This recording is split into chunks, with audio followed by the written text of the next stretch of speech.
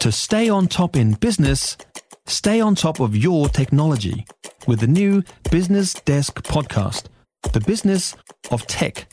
Listen on iHeartRadio or wherever you get your podcasts. Always love a catch-up with an old friend. William Shatner went to space in Star Trek, but more recently in the Jeff Bezos Blue Origin program. He's reflecting on that and indeed life in his new book, Boldly Go, and William Shatner is with us. Good morning. Now, too many adjectives. It's a kick to talk to you too, and you know I love New Zealand. It is my favorite other country. No, the United States, Canada, then New Zealand. Third. Okay, well, but it's all. But British Empire stuff is mixed in there. Let me just say this to you, and I'm sure you get it all the time. But I mean, the last time I saw you, which was a number of years ago, I mean, everyone comments on how magnificent you look and how ridiculous, you know, how this. I don't know how you've done it, but you don't look any different, for God's sake. You're 91 years old. You still look 61. Oh my God, even 61 sounds old. Well, I got on a horse 2 days ago, a horse I own that's being trained, and I'm wondering whether that graph line between being finally too old to ride and whether the horse will be ready because it's a young horse. So I tried to push that intersection a while. So I got up on her, big horse, and worked her with this trainer that I've got. And finally, I had to get off. And getting off is even harder to get on because you can get on with a mounting block, so you don't have your legs aren't stretched. But when I got off, I had to stretch my whole body in places that hadn't been stretched since I was 65. And I'm still feeling the effects. As I talk to you, I'm sitting down. For force. Are the horses part of why you've stayed so fit and healthy, do you think?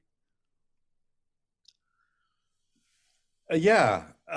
You know, I've obviously been asked that, and my answer is it's genetics. Right. But it's also good living. I don't do any of the things that take away your health, smoke and drink and all that kind of thing to excess. But I got to assume it's genetics, but there might be another element, and that is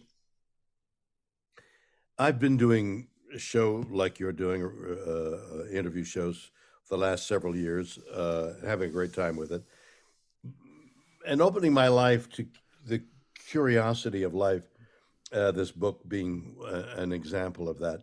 And I discovered over the years that keeping alive this inner child that we all carry with us, there's this, along with our inner biome and all that, there is also our inner child. Psychologically, we carry around that 3-year-old to 6, 7, 8-year-old, that kid who was formulated and carries with it many of the basic thoughts and opinions, unspoken, but an attitude.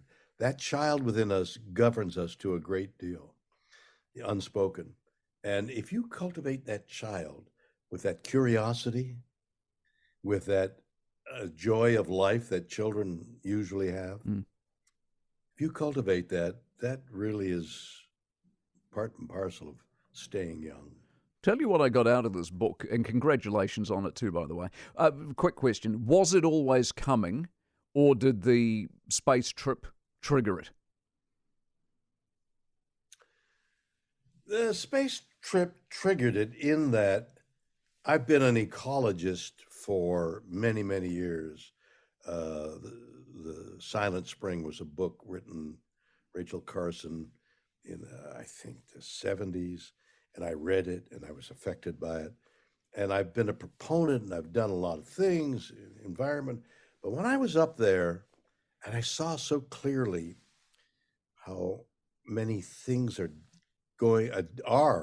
disappeared, are disappearing as you and I talk, they're becoming extinct. How many things are going to be extinct? Things that we haven't seen. We don't know they exist and they're going away. Took 5 5.8 billion years to evolve, and they're gone, and we don't know about it. What a tragedy. I mean, it might be as beautiful as a bird's in New Zealand mountains. It might be something as an insect, but because it evolved on Earth, it has its own beauty, and that beauty has disappeared and is disappearing, and then okay, it's a bird, it's an insect, but water, I mean, just the things that keep us alive are disappearing. So it's just a tragedy. So that, yes, the book is the result of seeing that suddenly I saw how small it was. I could countenance the curvature of the Earth like about that. And then if I just completed it, that's what we live on. I look back as the spaceship took off. I looked back at some point and I could see the wake through the air, through the blue air, like a submarine. But that air, 12,000, I'm a pilot, so I know this, 12,500 feet above the surface of the Earth, you're not allowed to go without oxygen because there's not enough oxygen 2 miles above the Earth. So actually that air, which is about 50 miles thick, only about 2 miles of it is useful. Exactly. Twofold question for you. You would never have been rung by Bezos if you weren't Captain Cook. So there's your first stroke of luck. But second, if you weren't Captain Cook, would you have gone anyway if you had to pay your own way? No. I mean, don't you love, have you got a comfortable seat? Are you seated? Yeah. Are you comfortable? Yeah. And you're totally at home on the microphone, and you're lit very well, and you've been doing the show for a long time. You're very comfortable there, right? Do you want to leave? Do you want to go into the snow? No, that's right. Yeah, I get it. No, I don't want. It's discomfort, man. I used to ski all the time. I don't want to ski now. I can't ski. I face planted. Last time I was skiing several years ago, I face planted. I couldn't get up. I was lucky I was skiing because the snow was wet, and nobody could get up, let alone an older man. But I thought, geez, if I hit a snowbank and I can't get up, I'm stopping skiing. Yeah. So I stopped skiing, but I'm not terribly upset by that because that's cold and wet. Yeah. And getting into it, why would I want to get into a spaceship and have the chance of it blowing up like the Hindenburg or like the O-ring thing, Yeah. So no, I would not have done that. Okay.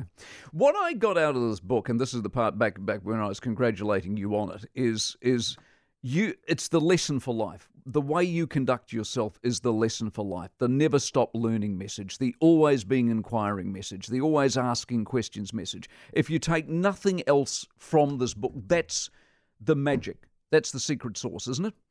There is so much magic at our fingertips, especially now with our being able to go into a phone and look back and get information you never thought. I loved going. Do you? Yeah. You find a word, you get to the word, you go past the word, you find out that, and suddenly you're into prehistoric times. I love the acquisition of knowledge. I get a thrill. Acquiring knowledge raises the hair on my arm. I didn't know that. Yeah. So there are so many marvelous mystical things. Trees, we've discovered that trees are alive. We've discovered that trees have DNA not dissimilar to us. They're sending out electrochemical signals along the mycelium of fungi. They are sending electrochemical signals along a pathway. Our brains are sending out electrochemical signals along dendrites. How far is that? I mean, the magic of everything around us is so profound. I went New Zealand, just going from the North Island to the South Island. I mean, you got to go. You got to do that trip and see the profundity of life. There are intelligent beings leaping out of the water as you cross that strait. What's a strait called? Cook again? Strait. When you cross Cook Strait, you are seeing you're seeing the world as it used to be. There is so much life above the water, below the water. I mean, there's a magic to life that only if we would just think about it, no matter what our circumstances are. I mean, I guess you can't think of the magic of life if you're looking for a piece of bread, but beyond that, there is such magic that we don't know about, that we haven't discovered. But when we do discover it, we see how connected the world and we are. The strange stories that I've discovered of the connection of our world. It's bizarre. Yeah. Bizarre. The elk are gone from Yellowstone, are leaving. There are lesser numbers of elk. Why? The wolves have come back, but they were there for 15, 20 years and the elk were fine. They discovered, I won't go through the whole process, but they discovered that the gray trout, the lake trout that they had planted, mankind had planted in lakes way above Yellowstone, were eating the speckled trout. Right. And the speckled trout were the protein of bears that would need to put on a lot of fat to hibernate. So instead of being able to eat the speckled trout, which now were such a few numbers, they began to eat the young of the elk. So the elk disappeared, but the rangers didn't know why for the longest time. That connection, that way nature works, that's such refined connections. Are you into watches? I love watches. You mean watches as in watches? Watches. Yeah. I love watches. Yeah. This one's mechanical, but I mean electronic, but the mechanical watches, the way one gear fits. Have you ever seen the gears? Yeah. They're so fine. They're almost too small to see with the naked eye. That's the way nature is working with that gear shift. And you take one of those gears out and suddenly your watch doesn't work. It's the same with nature, and we're doing it all the time.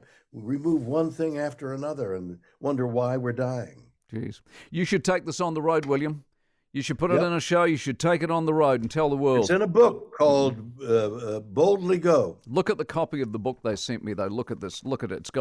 It's not even. I can't believe they would send you. I mean, look at that. I mean, it's. Wait a minute. They're going to send you this. Come on. This, yes, I have that. I don't know why, but I have to have it with me. Oh, it's incredible. It's almost like you're a pitch man.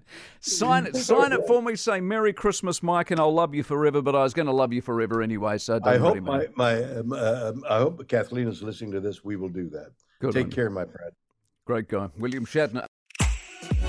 If you enjoyed this podcast, you will love our New Zealand Herald podcast, The Little Things, hosted by me, Francesca Rudkin, and my good friend Louise Airy. We focus on all the little things that you can do to make a positive impact on your life and to cut through the confusion from the health and wellness industry. Join us every Saturday to hear from the experts for all the tips and advice you need. Just search The Little Things on iHeartRadio or wherever you get your podcasts.